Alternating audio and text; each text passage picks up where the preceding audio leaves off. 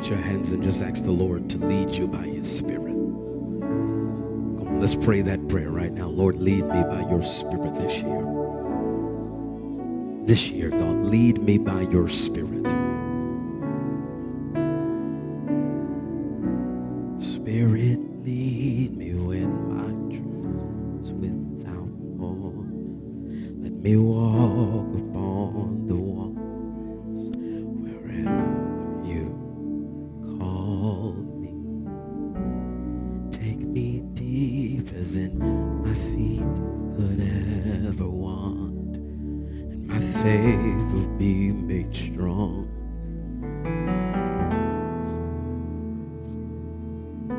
Listen to that.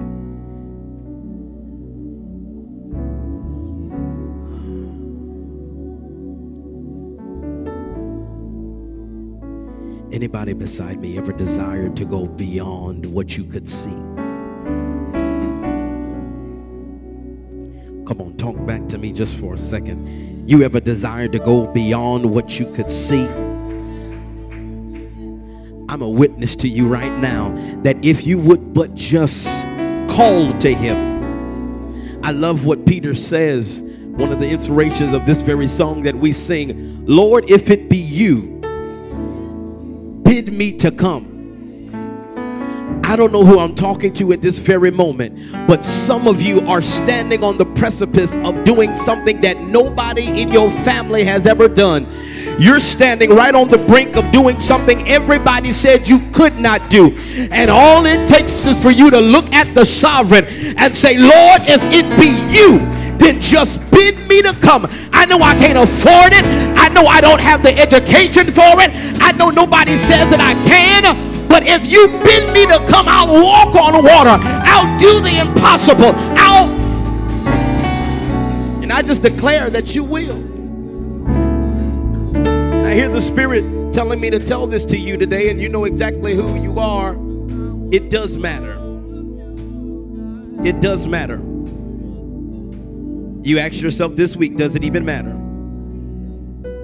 The Spirit is telling me right now, he hasn't given me the particulars of your conversation, so I don't know your business, but I hear the Lord telling me to tell you right now that it does matter. It does matter. If you had to know, if you were wondering whether it mattered or not, the Holy Ghost says it does matter. It does matter. It does matter. Yeah, does it even matter? Does it even matter? You know what you and the Lord were talking about. And I hear him saying, yes, it does. Yes, it does. Yes, it does. Yes, it does. Father God, in the name of Jesus, as we approach your living word, as we approach the very word that gives us life, Father God, I pray that you would energize us. I pray that you would strengthen us. Even as we have approached this 6th day of fasting, God, some of us are weak in our bodies. Some of us can barely stand in the physical. But I declare we're taller in the spirit. We're taller in the spirit. Where our reach is magnifying. God, we thank you that our sight is being sharpened. And clarity is coming to us. And so, Father, I pray that you would, as your word declares, quicken our mortal bodies. Quicken our mortal bodies by your Spirit. For the spirit is willing, but the flesh is weak.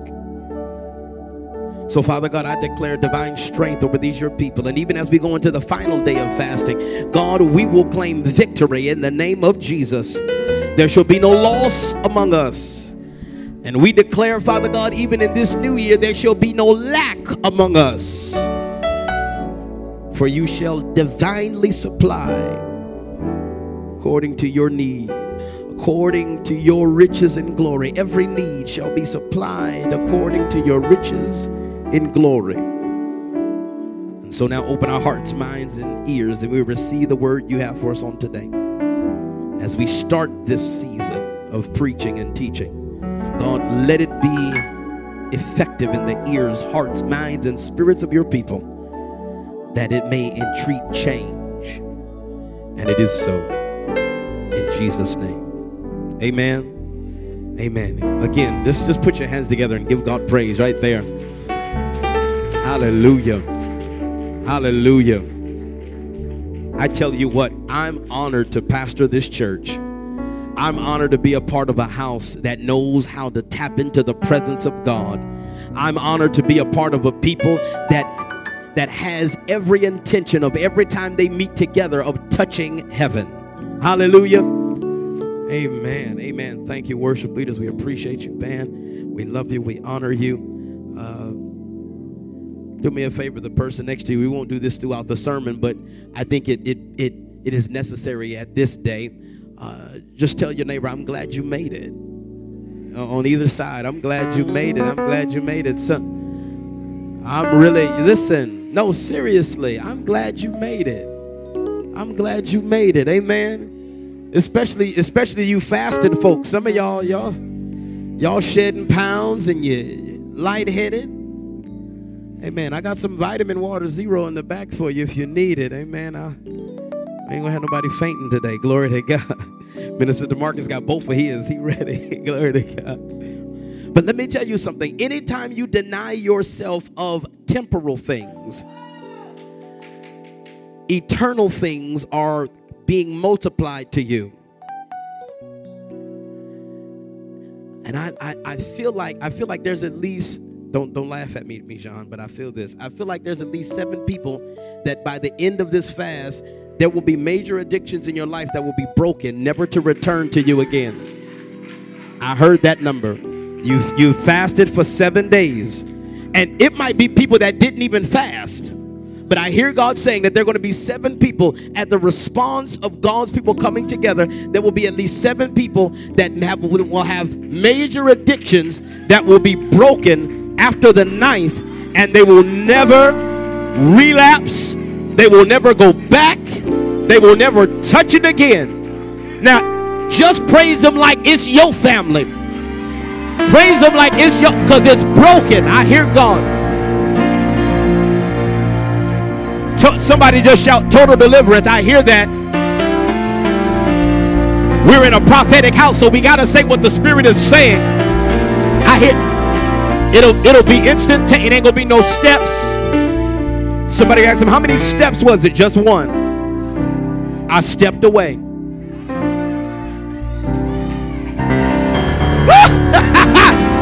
I ain't got 7. I ain't got 5. I ain't got 12. I just got 1. Because somebody interceded for me. Somebody tarried in the spirit. Somebody went hungry. Somebody starved themselves. Somebody denied themselves.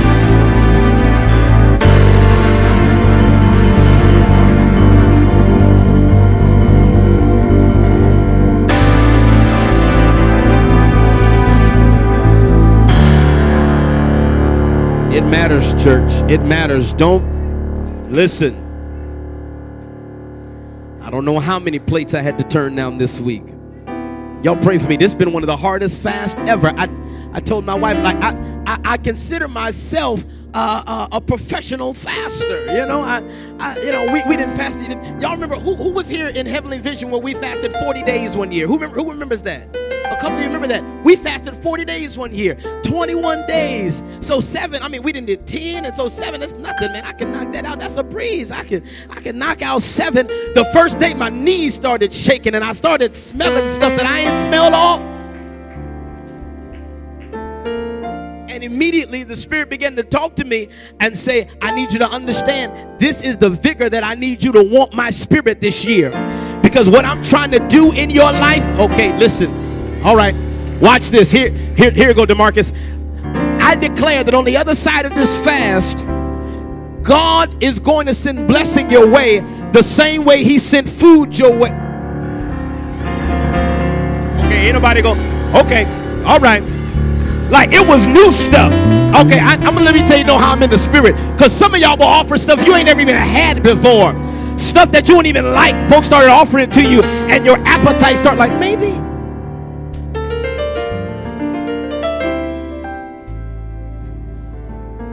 I'm telling you, I'm right there with you, honey. I'm right there with you. But there is going to be an urgency in the spirit. And as we have denied ourselves, I promise you, y'all thought we see miracles already. Man, the second, every day of this fast, I've been getting testimonies. I can't even share all of them. But God is moving. He's moving. He's moving. So don't trip out this last day. You got 6, you got 7. Keep pushing. Keep pushing. And listen, when you wake up on the 9th, I dare you to wake up with the spirit of expectancy. I dare you to wake up looking around like where they, because something coming. Wait, let me check my email. Let me look in the mailbox. Hold on. Let me keep my ringer on because I'm expecting something to move.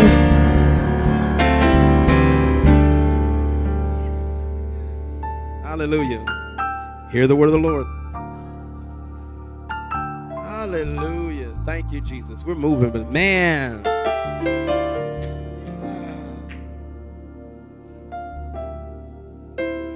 Anybody beside me feel like this was just a different fast? Like it wasn't the same. Like some of y'all been fasting your whole life, but this time it was like,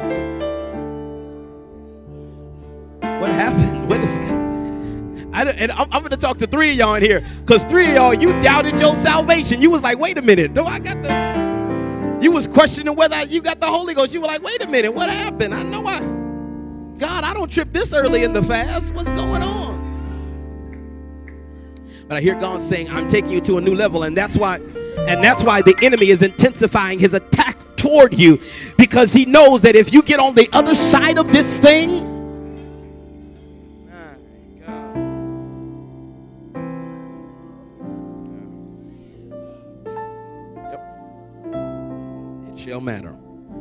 it shall matter. All this month, thank you, God. Hallelujah. We're in the subject of all in. All in. All in. Everybody say all in. Okay, it's time out. Listen, time out for doing things partially. Let's talk honest just for a few moments, and then we can begin to live pretentious again. You meandered your way through 2017 and had good success without full effort.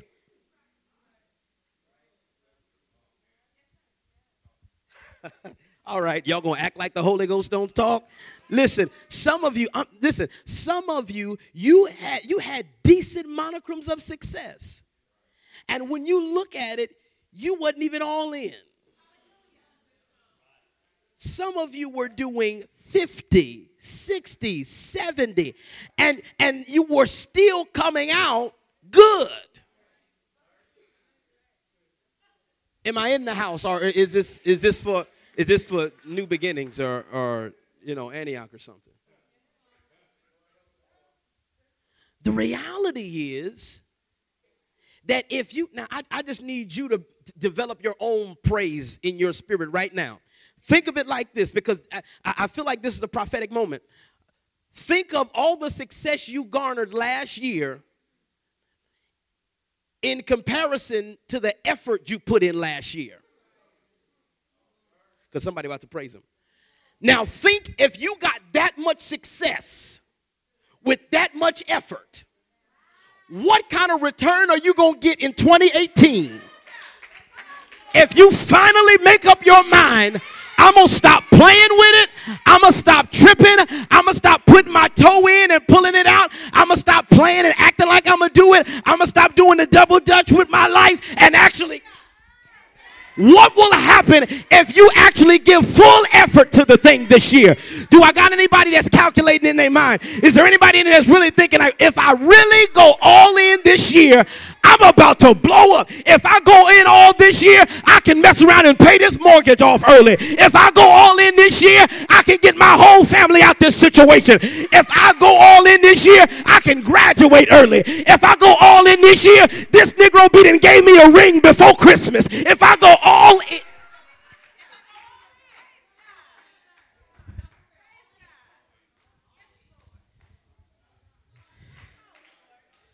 Somebody shout all in. And this is what we're doing all month. I got to get this in you. I got to get this in you because the Lord laid this on my spirit and said, listen, you see how much you succeeded? Say, yes, Lord. You see how much you succeeded? You see how much y'all got done? Yes, Lord. Yes, Lord. Y'all wasn't even going all in. He laid this on my plate. He said, son, you ain't even all in. I said, what you mean, though?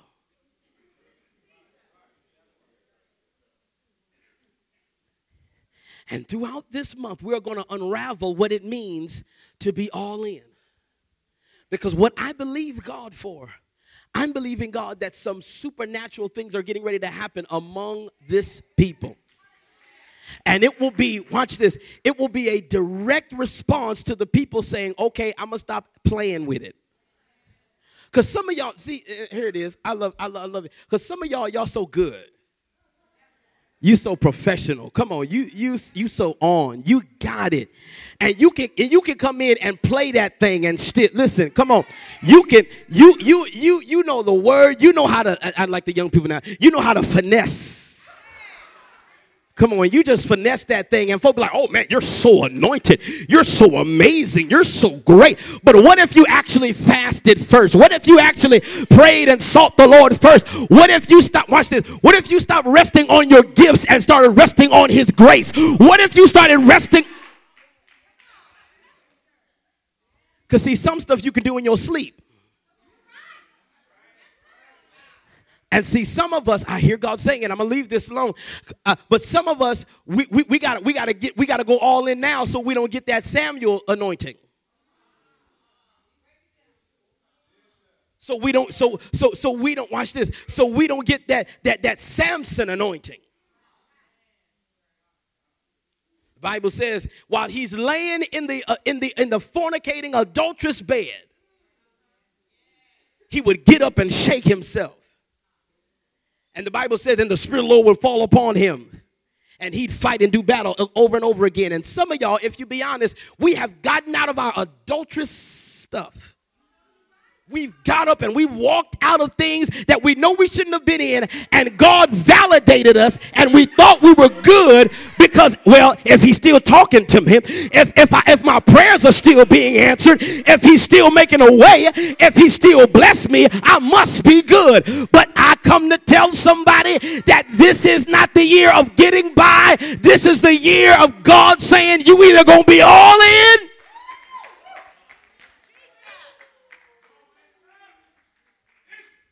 Somebody just shout all in, all in, all in. This is all I got all month. This is all I got all month. We got some good stuff next month, and I'm excited about March because somebody's going to be preaching all month in March. I'm excited about that. But as the leader of this house, I just got to set this in order, and I got to let you know now, listen, you got to get all in. All in. I know I ain't got no poker players in here. I know I'm the only one. I'm the only one that plays poker. Amen. I'm the only one that watches the World Championship. I'm the only one got a poker set at the house. Amen. God bless you. Amen. Y'all pray for me. Pray for me in my deliverance. I'm trying to go all in. Amen. But there is a strategic time in the poker game where when the player gets the right amount of cards, and the opponents think that they're on the ropes and they have a certain amount of chips left, what they will do is they will push all their chips to the center of the table and they will say all in. Now everybody immediately goes to the pessimistic side and says they're going to lose all their money. But what many of us don't understand is that if we look at it from a spiritual perspective, now we're off the poker table, now we're on the table of life. Many of us, we don't go all in our life because we feel like if we lose, we're going to lose. But you seem to forget that you serve a God who's in you, who can do everything but fail. And we still sitting here playing sissy chips. I'm going to give him a little bit of my life this year. I'm gonna stop eating this year. Okay, yeah, I'm gonna lose weight this year. Yeah. I'm gonna talk nicer to him this year. Amen. Okay. I'm gonna cut down to just 2. She just my main one and my side one this year. I'm just gonna, Lord, I'm gonna give you 5% of my income this year. I'm gonna just give. Because we are afraid that if it doesn't pan out, at least I got something left. And that's why some of us have yet to see the full manifestation of everything God has declared over your life, because you haven't gone all in. Because the other side of going all in is, if you win, you getting everything back in multiple.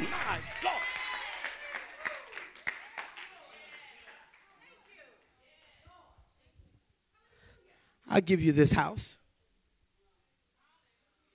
I'll give you these opportunities. I'm going all in. And I don't know who needs to hear this today, but I come to tell you in the name of Jesus, and I pray I get to my text at this moment, but I just feel this in my spirit, that if you just go all in with God this year, if you just say, God, I'm going to stop playing with it, I'm going to stop dropping you a few chips here and there, I'm going to stop dropping you a little bit of meat here and there, but this year I'm just going to go all in. The moment you do that, you are going to see divine responses in your life. You are going to see people, watch this, here's what I love. Now, y'all, okay, I'm going to go back to poker just for a second. Watch this. When most of the time, if you're sitting at a good table, whenever somebody goes all in, folks start folding. Okay, oh, my God. They start folding because they don't want it with you. They know that if you going all in, you must got some cards that's going to take the pot. And so some of y'all, all these haters and all this stuff, that opposition you gave, the moment you go all in, some folk just going to start. Some folk going to start folding. I ain't messing with her. She's serious about her life. I declare, somebody going to see somebody fold this week. They were like, nah, I'm good, I was thinking about it, and I ain't even trying to mess up your life like that. You got something good going for you. I don't even want to mess you up like that. Go on, do your thing. I'm much success to you. All right. My bad. I'm going to take my mouth off you. I ain't got nothing else to say about it. I'm going to go my way. You going to go yours. We're going to be good. All right. God bless. They're going to start folding. Why? Because you made up in your mind, I'm about to go. I promise that's all I got. But I believe there's a couple of us that, on the other side of this, we are going to see miracles. We are going to see signs and wonders like never before. Because remember the equation I gave you at the top, that if God has blessed me with this much and I only gave him that much, how much is he going to bless me with when I give him everything? How much is he going to bless me when I pray every day?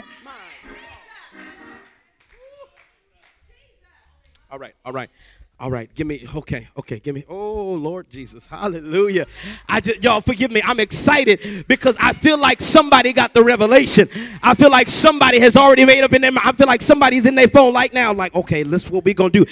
I feel like somebody is ready to just push all their chips in. Like, listen, God, I'm about to. Okay. All right.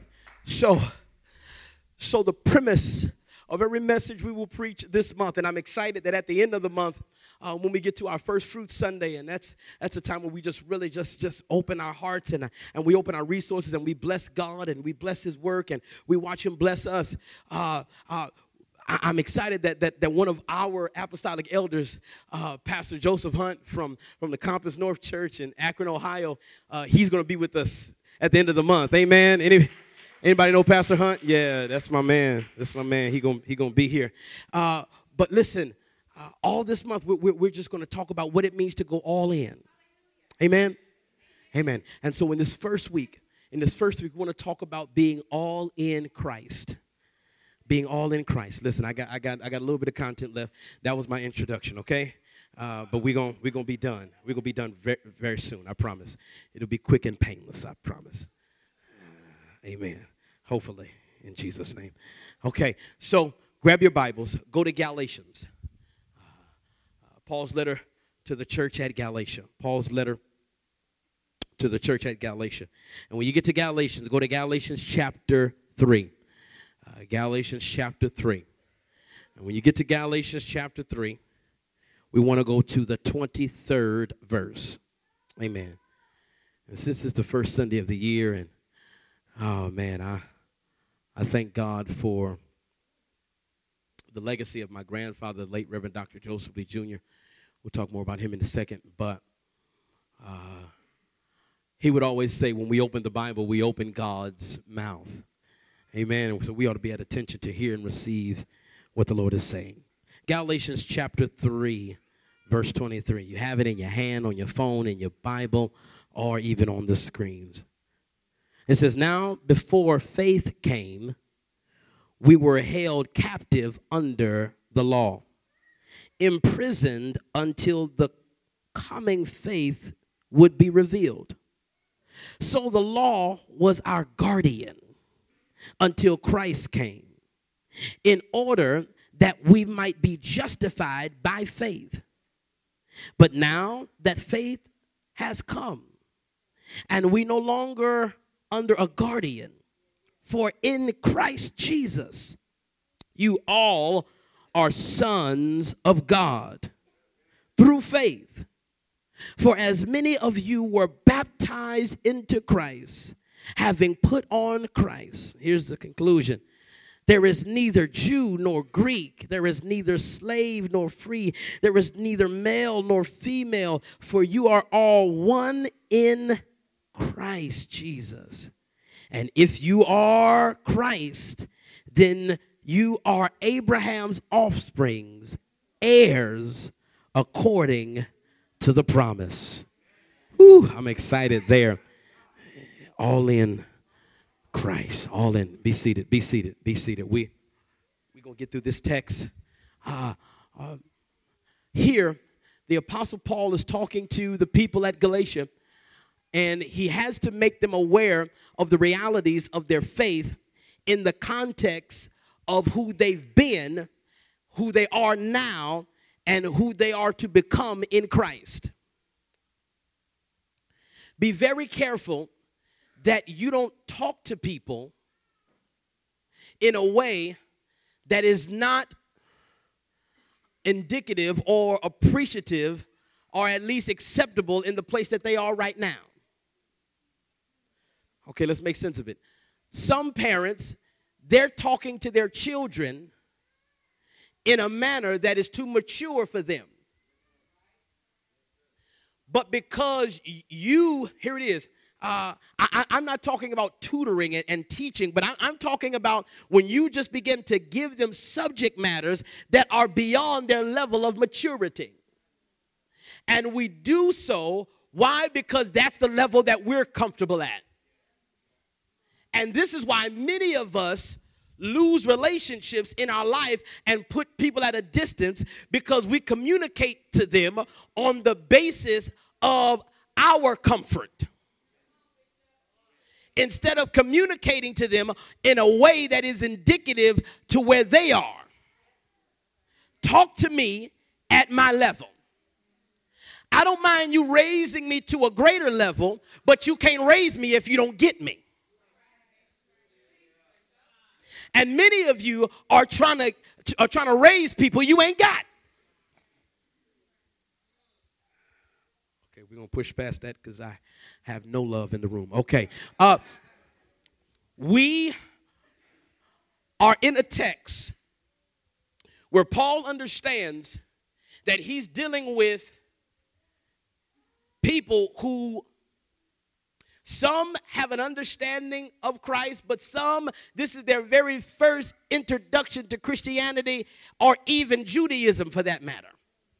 And he has to deal with them according to where they are, bring them, matter of fact, he has to reconcile where they've been, bring them to where they are, or deal with them where they are, and give them vision for where they're going. If we want to be in, here it is, and we're going to see this in the text. And if you're reading, especially my school of ministry students, they should see this right now in this text. In this complete passage, you will see that he remarks where they've been. He declares where they are, and he also prophesies where they're going. If you're going to be all in, you need to have a full context. Do not abandon your testimony. Do not abandon where you've been. And sometimes we tend to abandon where we've been because we haven't been healed from where we've been. I'm not going to hang there. This is why we have small groups at times. This is why we have smaller times. This is why we have more than one pastoral leader in the church. That might be a conversation that you need to have with somebody that is spiritual, reconciling where you've been. Because some of you're being hindered in your present, and you can't even see your future because you're still shrouded by where you've been. But if you're going to go all in, you got to reconcile that stuff. I understand what they did to you. There is no excuse for it. But if you're going to be better, if you're going to be all in, you literally have to reconcile that. You have to deal with that. You have to deal with that. But not only that, you have to be very sober and honest about where you are now. I understand you got a Gucci anointing. Come on, you got a Louis Vuitton grace.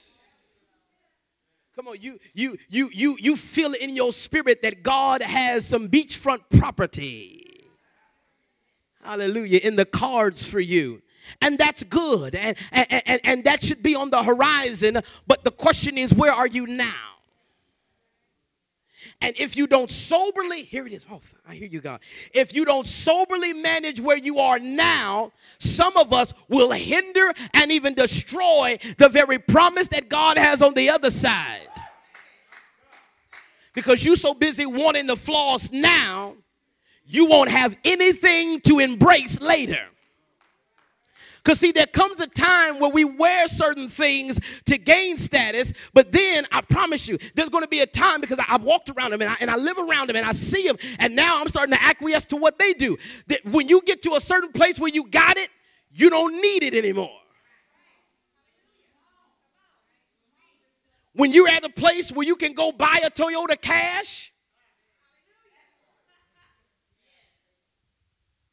I can finance this Mercedes. But what I'll put down and what I'll pay, I'll just go into that account and just pay this Camry off.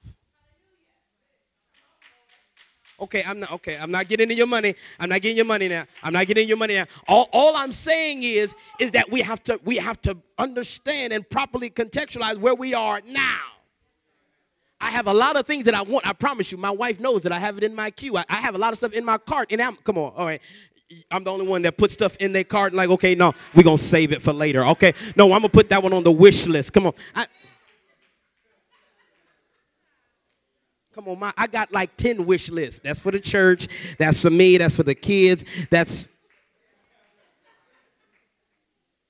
But where I am now, and once I have a good context of where I am now, then I can forecast where I'm going in the future.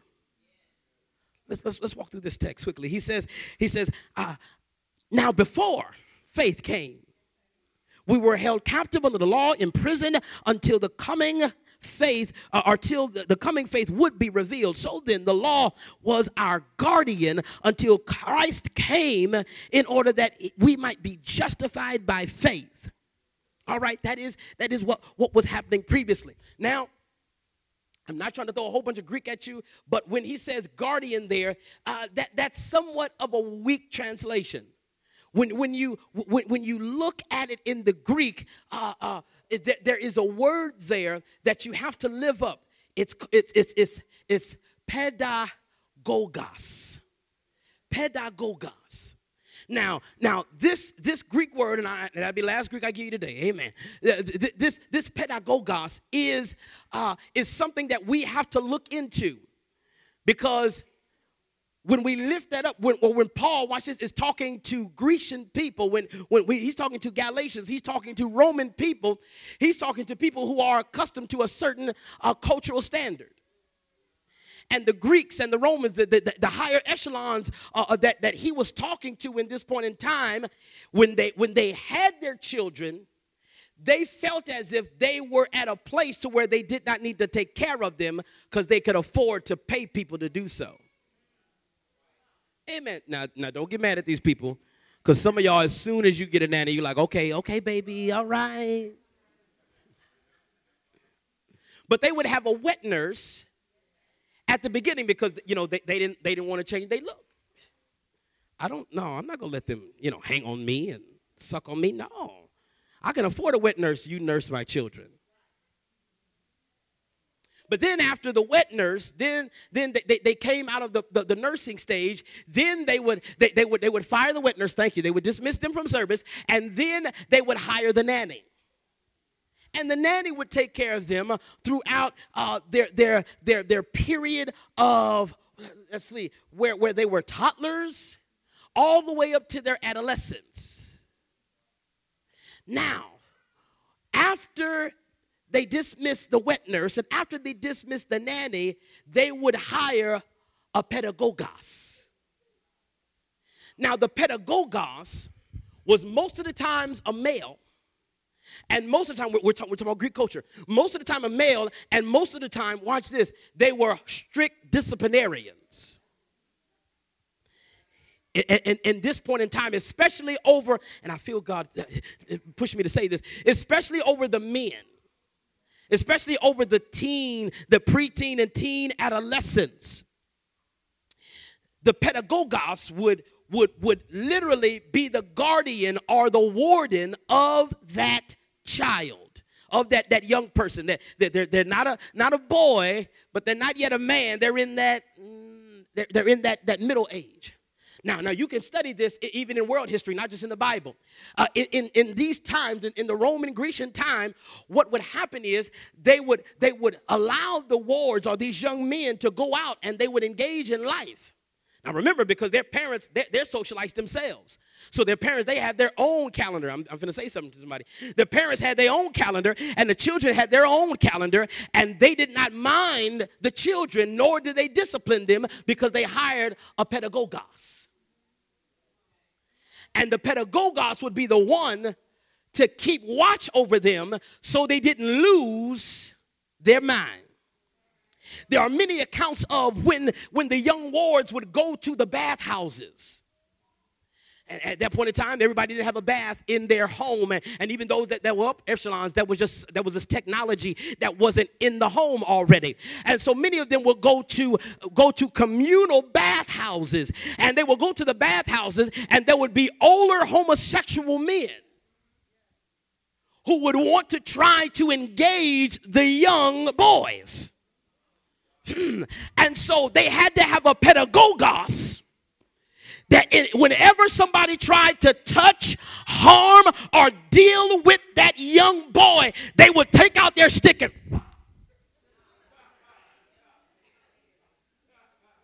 grab the boy and pull him and probably hit him once too. Don't do that. And keep them. And every time they went into a place where it seemed as if they were going to harm themselves or harm somebody else or bring disfavor or dishonor to their parents' name. I'm pushing, I promise, baby. They would use the pedagogos to discipline them. So Paul says, in order for you to understand why things are going on, because some people are trying to reconcile what was all this crazy stuff in the Old Testament? Why did God just open the earth and kill folk? Why was it like all these laws and all these commandments? What was all of this for? Paul says, because God had something in store for you, the law worked as your pedagogos. And this is why many of us, if we be honest, we have been, because I'm only talking to the called people now. I'm only talking to the folk that's saved and that got some Jesus in them. Some of you, if you be honest, at certain points in time, because you tried to abandon the grace of God, you got beat upside your head with life. And the reality was, it wasn't life, it was the law. It was the pedagogos of God.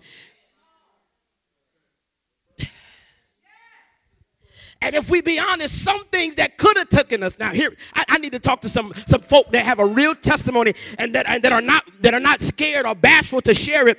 Some of us, watch this, we should be way worse off than we are now. But because the pedagogos, the law of the Lord, was able to, you know better than that.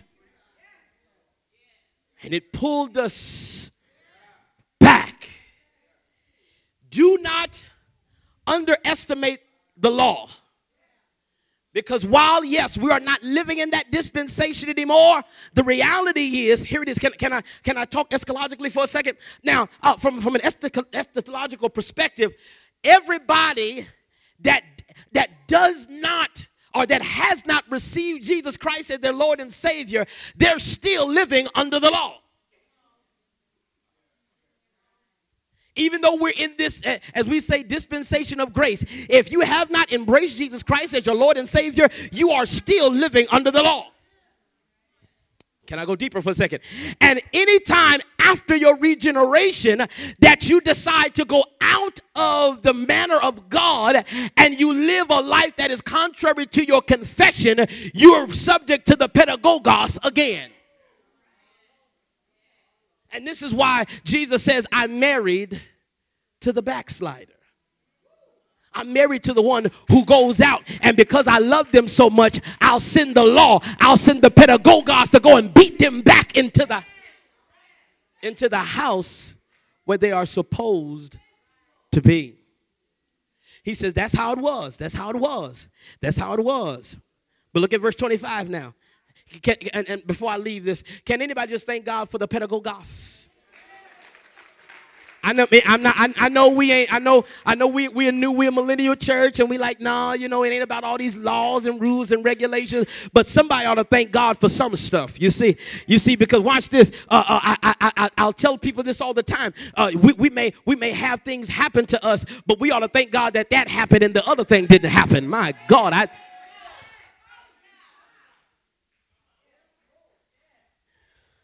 So verse 25, we're almost out of here. He says, but now that faith has come. He's dealing with us. He's dealing with the present now. We are no longer under a guardian. For in Christ, you all are sons of God through faith. For as many as you as were baptized into Christ have put on Christ. And there is neither Jew nor Greek. There is neither slave nor free. There is no male, no female, for you all are one in Christ Jesus. We all in one in Christ Jesus. Now let's deal with the present context. He says that what happened, that what was going on before we got into Christ. But now that we are in Christ, you don't need the pedagogos any longer. Now, some of you are like, nah, but when I think about me, though, and this is where the all-in comes.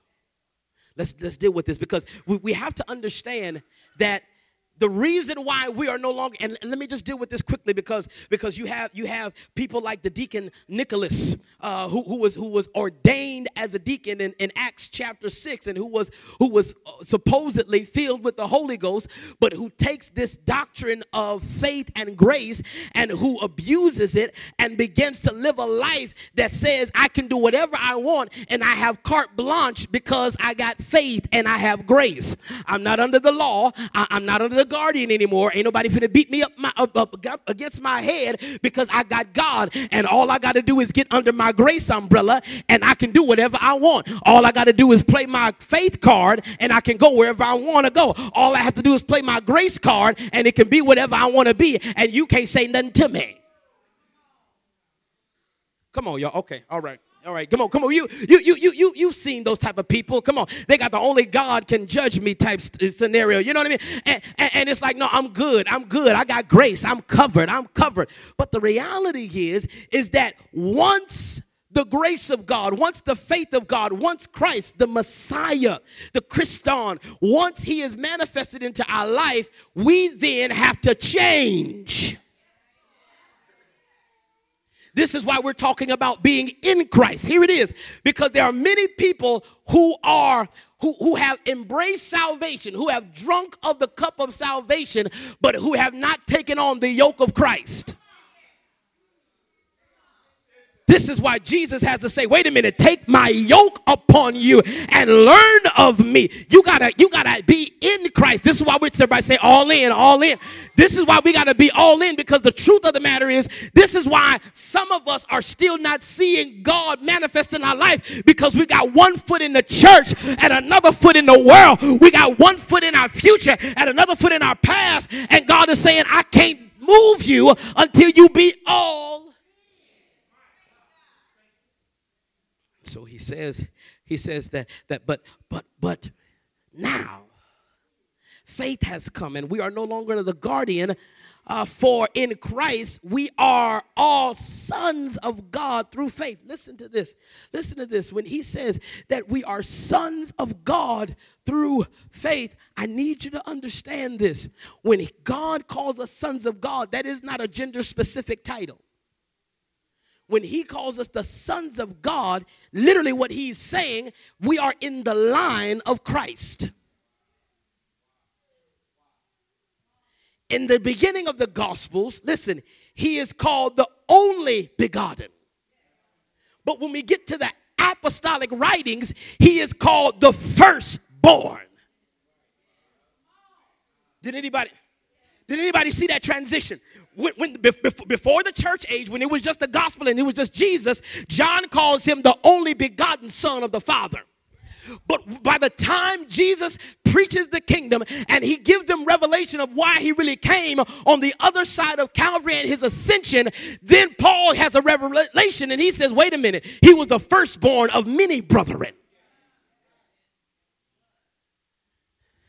And because of that, we have to understand that there is a Christ or an anointing on our life. There is a messianic calling that every one of us have. And if we don't acquiesce to that grace, to that anointing, we are not living as the sons of God. You have to now be like Christ, because he's your big brother. Oh my goodness, my eldest son, he's getting ready to go to college and he's trying to leave us. Y'all pray for me. He's trying to get on the plane and go away from us, and that's all right. That's okay. I'm gonna find him. The reality is that ever since 2009, he's had a little brother that has watched him. And now, even to this day, Joey wants to do everything Keon does. Oh, y'all think I'm joking? When Keon got a flat top, Daddy, can I have a flat top? When Keon put on his suit and he got his button up and he looked good, Daddy, can I have a suit? When Keon started listening to John P. Key just this morning, and you know how kids do because they got their headphones in the car. Keon! Like we in the car, son. I'm listening to John P. Key. Because he wants to emulate his big brother. And too many of us have classified Christ as our perfect propitiation, but not classified him as our excellent example. I told you I've been in my lesson. I promise I have. Listen, too many of us, we're like, oh, thank you, Jesus, for what you did. I'm so glad. Thank you, Jesus. But we're like, I'm not going to do it, though. He did it. Thank you. So glad. I appreciate you. Thanks. I'm going to go live this grace out now. Give me some more later. Okay, I love you. Bye.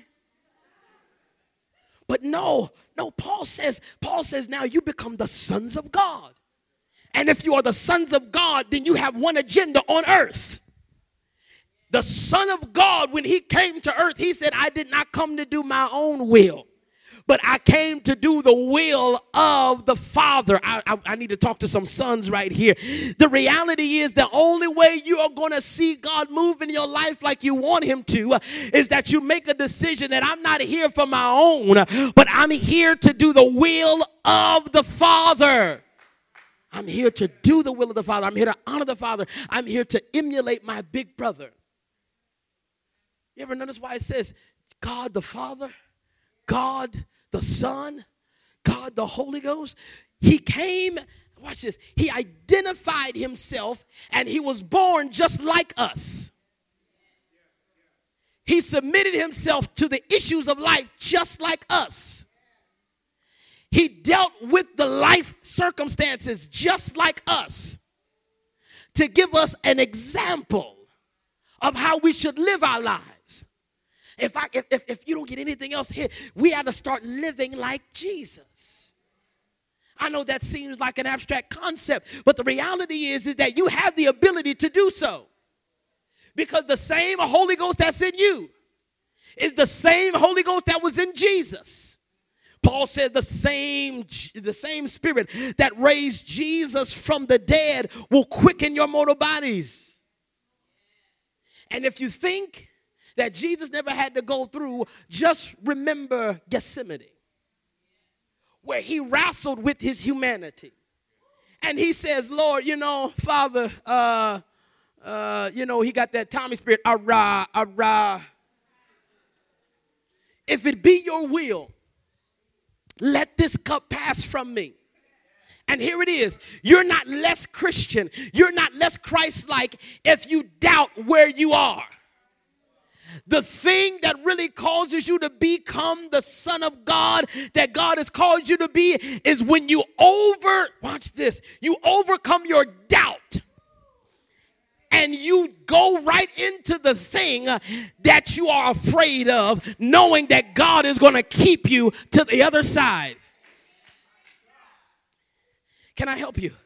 God is not afraid of your dysfunction.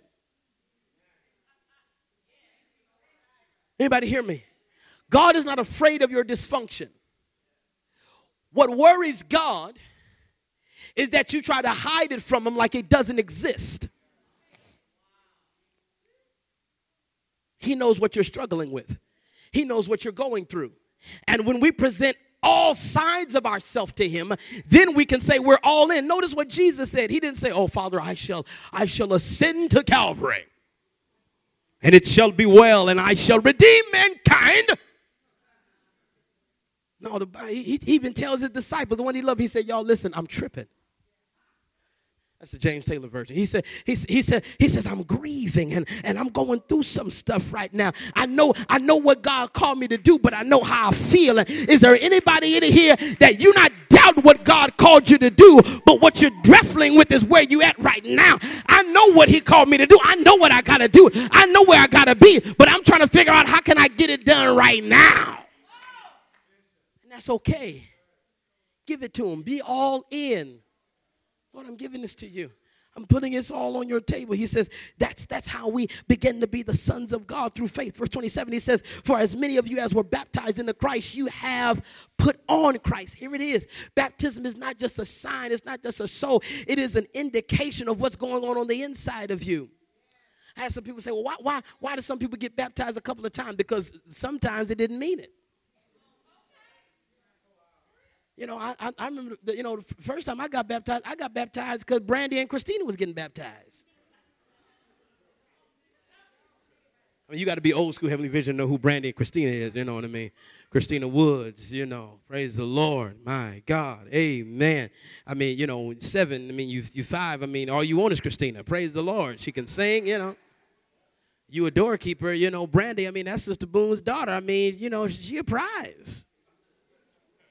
I know I'm 7, but I want her. She'll be my wife. Just give me 10 more years. So I'm jumping in. You getting baptized? Me too, Grandpa. But he says when we were baptized, here's the reality. When we were baptized into Christ, here's the reality of baptism. Listen to this. We put on Christ. So it's as if on the other side of baptism, we now, watch this, for our immediate context, have to be Christ for the people that he's called us to. What?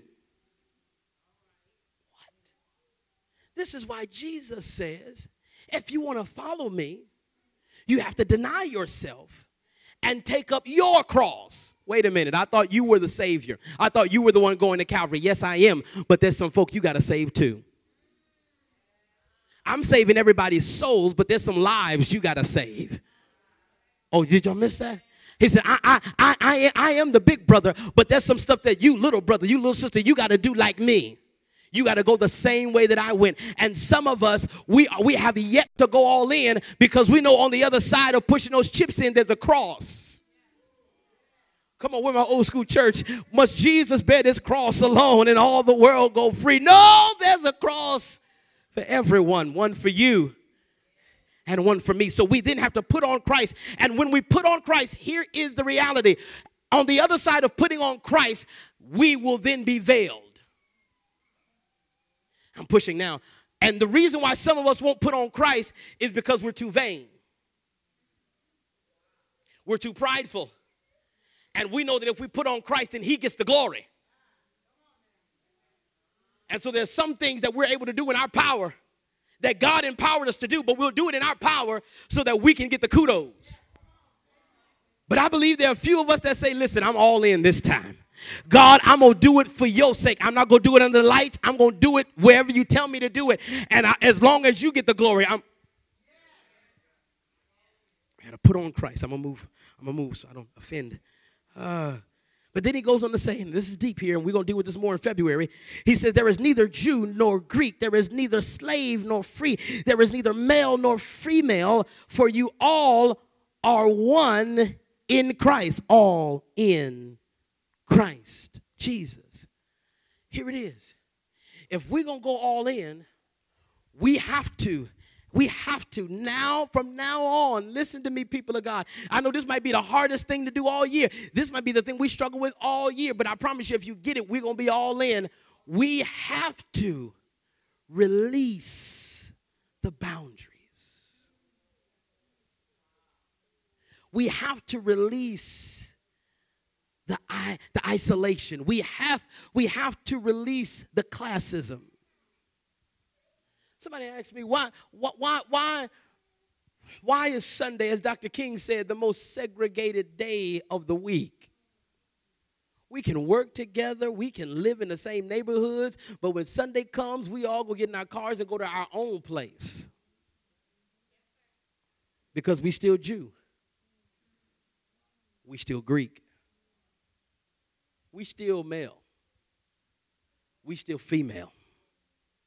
We still free and slave.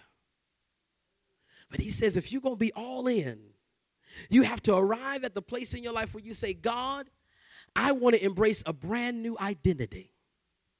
And this brand new identity causes me not to have a preference.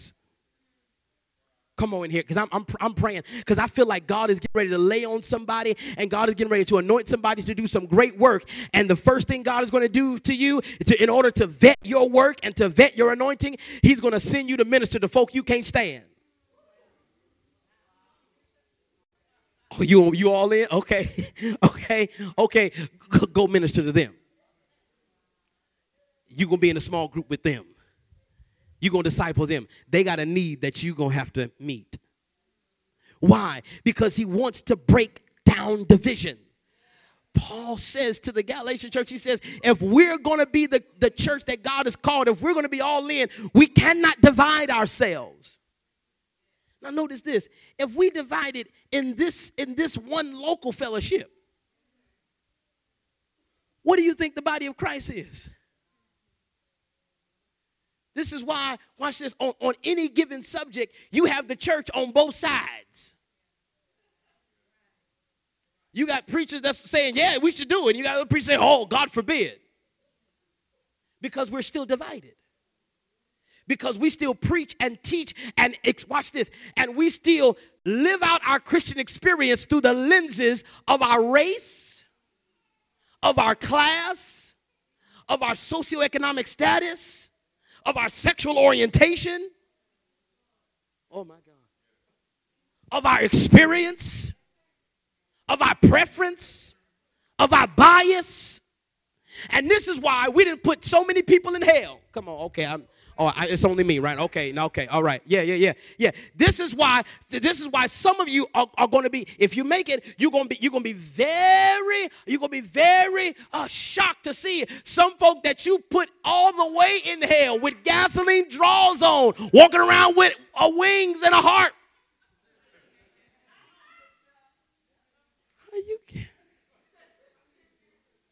You too. Paul says we gotta release those, and I'm not gonna push hard in that. I'm just setting the basis for what we're gonna be talking about for the next couple of months. But in the future, verse 29, and I'm gonna leave you. He says, and if you are Christ, notice what he says. I like how he says it, if you are Christ, because your life will determine if you're his or not. Everybody can profess, and Jesus in the Gospels, he says, yeah, when the end comes, there could be a couple of them come to be like, Lord, it's me. The one who prophesied and prayed in your name and cast out demons. I perform miracles. And he's going to say, depart from me. He called him a worker of iniquity. He said, I don't know you. Now notice this, because I don't want anybody to leave here with the wrong understanding. Iniquity does not mean nasty stuff. Iniquity means you did it in your humanity and not his divinity. Iniquity simply means that you tried to do something heavenly with earthly methods. I don't know you because you didn't use my tools. You didn't get my card. You didn't come to the meeting. You didn't get branded. You didn't drink the water. You didn't go down in the watery grave and come back up. He says, but if you are Christ, if you are the ones who have decided to put on Christ, if you are the ones who have decided to let your light shine, to let your life lead you according to the Spirit of God, he says, this is what is due to you. He says, I need you to hear this. Then you are Abraham's offspring. What? I'm black, though.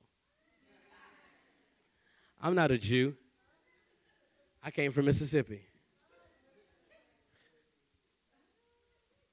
He says, I need you to know that you are Abraham's offspring. I'm finished now. Somebody got to get excited because you got to go. See, you about to go all in this week. You are like, Lord, I'm serious. And he says, and since you're his offspring, you are heirs according to the promise. There are some things that you've been striving to get your whole life. But the moment you walk in your sonship, the moment you recognize that you are a son, the moment you recognize that you are a daughter, the moment you recognize that you don't have to fight for stuff that was already put in your trust fund. You don't have to give yourself to people to give you something that your father already intended for you to have when you arose to a level of maturity. My God, some of us are giving ourselves away only to find that there are things in our trust. There are things in our inheritance that are laid up for us. And he's just waiting for us to go. I'm getting ready to pray with you. There are promises. I'm not trying to geek you up. I'm not trying to make you feel like you're about to get a Benz tomorrow.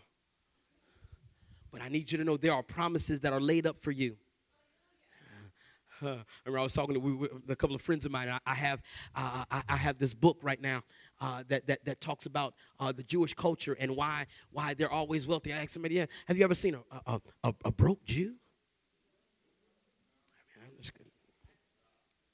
I'm trying to think right now. They were like, no, I don't know. I don't know. Now here's the reality.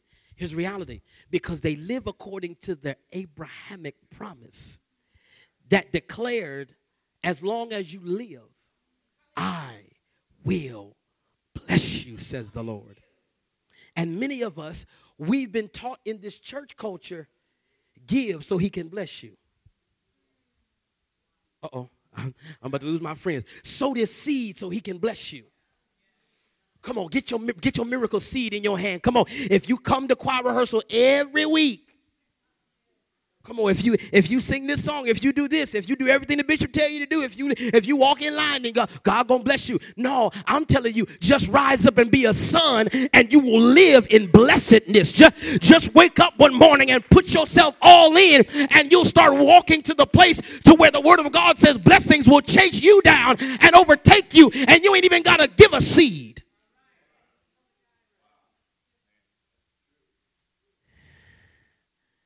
All in. All in. All in.